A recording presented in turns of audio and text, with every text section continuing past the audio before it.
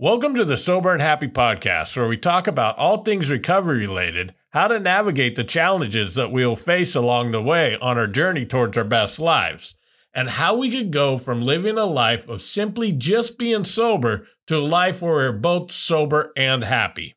Today we will discuss one of the biggest reasons I see in people who still struggle in recovery with either staying sober or being unable to live a life filled with joy and happiness.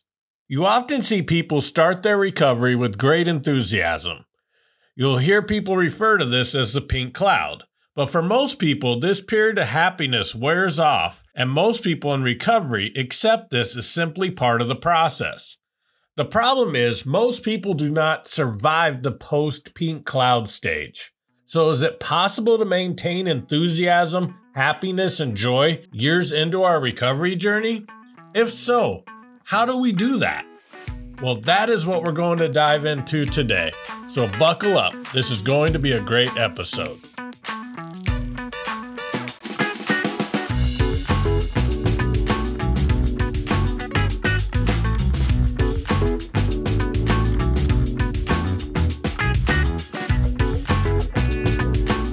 I find that most people settle for surface level recovery and that they are reactionary to their feelings rather than being proactive. They do just enough to get by, and then they look for outside things to lift them up, and eventually they crash and burn. I know in my experience in the first 5 or so years of recovery, that is exactly what I was doing. Straight out of rehab and freshly introduced to Alcoholics Anonymous, I was riding that pink cloud high. My newly sober life felt great. I was motivated, I was excited, and then slowly it began to wear off. I asked other people I knew in recovery, and they said this is normal, so I just accepted it. However, as this post-pink cloud part of my recovery continued, I found myself getting deeper and deeper into depression, and for me, relapse was not on the table as a good solution. So I started finding other things that worked to boost my mood. I tried my first relationship in recovery, and it felt amazing until it ended, and then I felt even worse. So then I dated again, and I went through the same cycle. After the third time going through the same thing, I hit a low point in my recovery that I was not sure I was going to return from. Still not ready to go back to drinking, I tried everything else. Shopping, eating, exercising and losing weight, going on vacations, and working really hard at work and getting promotions.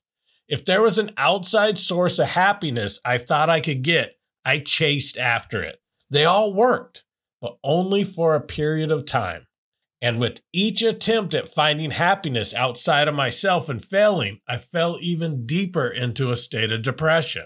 I eventually got to the point of no longer trying to be happy. I was simply just trying to not feel depressed. If happiness is rated between 0 and 10, I simply just wanted to not be at 0. I found that I became the I need a meeting guy.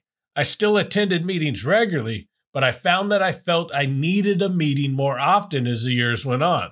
When life wouldn't be going my way, or if I was feeling down, I would show up to a meeting because I needed one.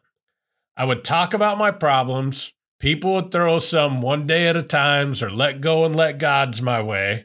I would temporarily feel better, and then I would go on my way until the next time I felt I needed a meeting, and then I would repeat that process.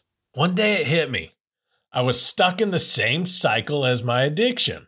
It worked really good at first, but then the euphoric effect wore off, and I was simply trying to avoid that 0 level of happiness. But instead of needing a drink when things got bad, I now needed a meeting. And when that didn't work, I sought out other things to try to fix how I felt. It was the same behavior as my addiction, but a different fix. Neither solution solved the actual problem of why it was necessary for me to use outside sources for moments of happiness. I never stopped to ask myself what was blocking me from living a life full of joy. I simply didn't want to feel how I felt at the moment, and I started looking for something to numb that feeling. I was stuck in a quick fix mentality, which is never sustainable. Because as I learned, Once a meeting fix doesn't work and I was sitting at home after the meeting still feeling bad, I would look for something else to try to make me feel better. Think of how many of us use caffeine, myself included here. You wake up in the morning feeling a little groggy, so I reach for a cup of coffee, which works until post-lunch when we are feeling tired again. So maybe we grab a Diet Coke, and that might get us through the rest of the workday. However, as our caffeine tolerance grows, just 1 cup in the morning is not cutting it anymore, so now we're at 2 cups. And one day we're feeling really tired after eating lunch, and that Diet Coke won't cut it, so we switch to an energy drink. That is the same pattern that I see with most people that struggle with recovery. We find something that makes us feel okay about being sober, and we do that every time we feel down. Then it starts being less effective, and eventually we need something stronger, until all the solutions that are not alcohol stop working, and eventually we relapse. So how do we break this pattern? Let's go back to the caffeine analogy. At no point in that cycle did we try to figure out why we were tired all the time. We just kept looking for a fix. Are we sleeping enough? If not, what is affecting the amount and quality of sleep we are getting? Are we eating a heavy lunch that is going to make us tired? To actually fix the problem, we must look at the source of the problem. And we must do the same thing in recovery. Many of us drank to not feel the accumulated negative emotions we picked up along life until this point. So we've created a pattern of looking for Band-Aid solutions for deep wounds that are not healed by simply covering them up. I read a great story about cows and buffaloes and how they react to storms. The way cows react to storms is very natural. They sense a storm coming in and they begin to run from it. The only problem is cows are not very fast and the storm catches up with them pretty quickly. They don't know any better, so they continue to try to outrun the storm. But instead of outrunning the storm, they actually run right along with the storm, which ends up maximizing the amount of time, pain, and frustration they experience from that storm. We do the same thing all the time. We try to avoid the challenges in life we have experienced and all the emotions that come with them. But by trying to run to avoid it, just like the cows, we are maximizing the amount of time, pain, and frustration that we spend in that place of pain.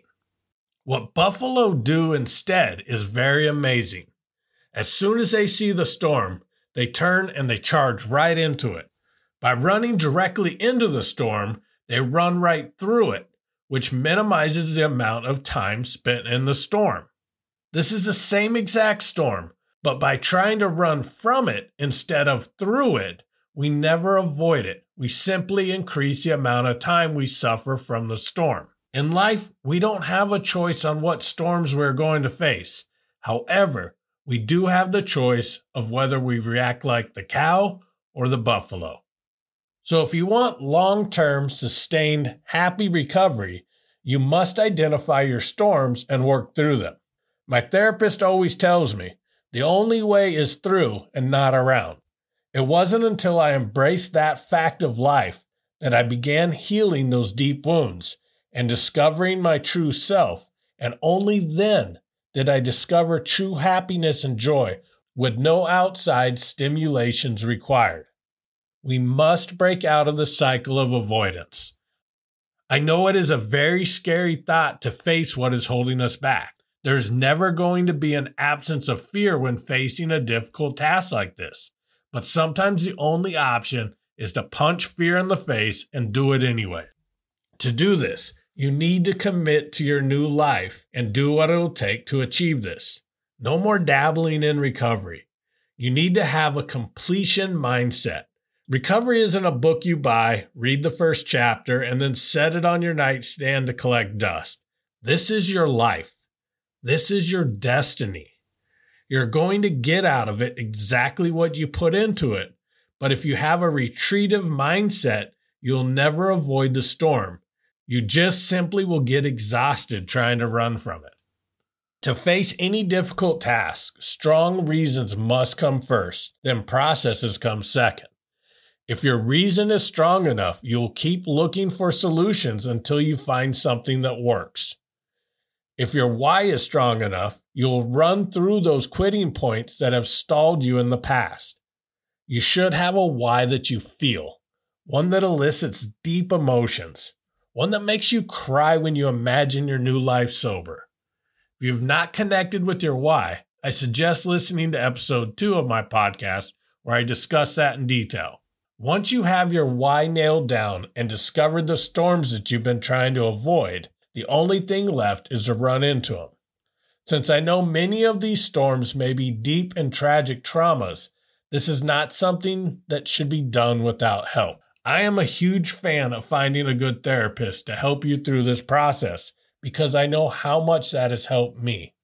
I know not everyone may have the resources for regular therapy, but if you're saying to yourself, I can't afford therapy, I would ask yourself if that is just another excuse for avoiding the storm. Most people I've worked with found that by cutting out some unnecessary expenses like going out to eat often, buying things they didn't need, or brewing their own coffee instead of the daily Starbucks fix, they are able to afford to invest in their healing instead. But I do understand that for many people, therapy simply is not in their already tight budget. If that is the case for you, you could still seek out free or more budget-friendly resources. Maybe you have a friend or a family member that is really good at helping with things like this. Look in your area for support groups that deal with whatever you are healing from. Look for online support groups if there are none in your area that you could go to. Start researching methods of healing and start implementing the things you find to see if they're effective. Whatever you do, though, don't procrastinate your purpose for life away.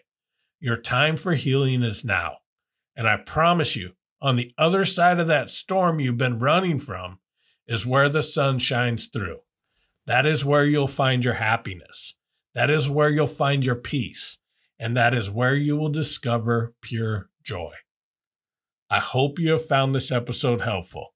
If you have, all I ask is that you share it with one other person that you think it will also help. New episodes come out each Friday, so I look forward to connecting with you next week. And as always, thank you so much for listening and keep living sober and happy.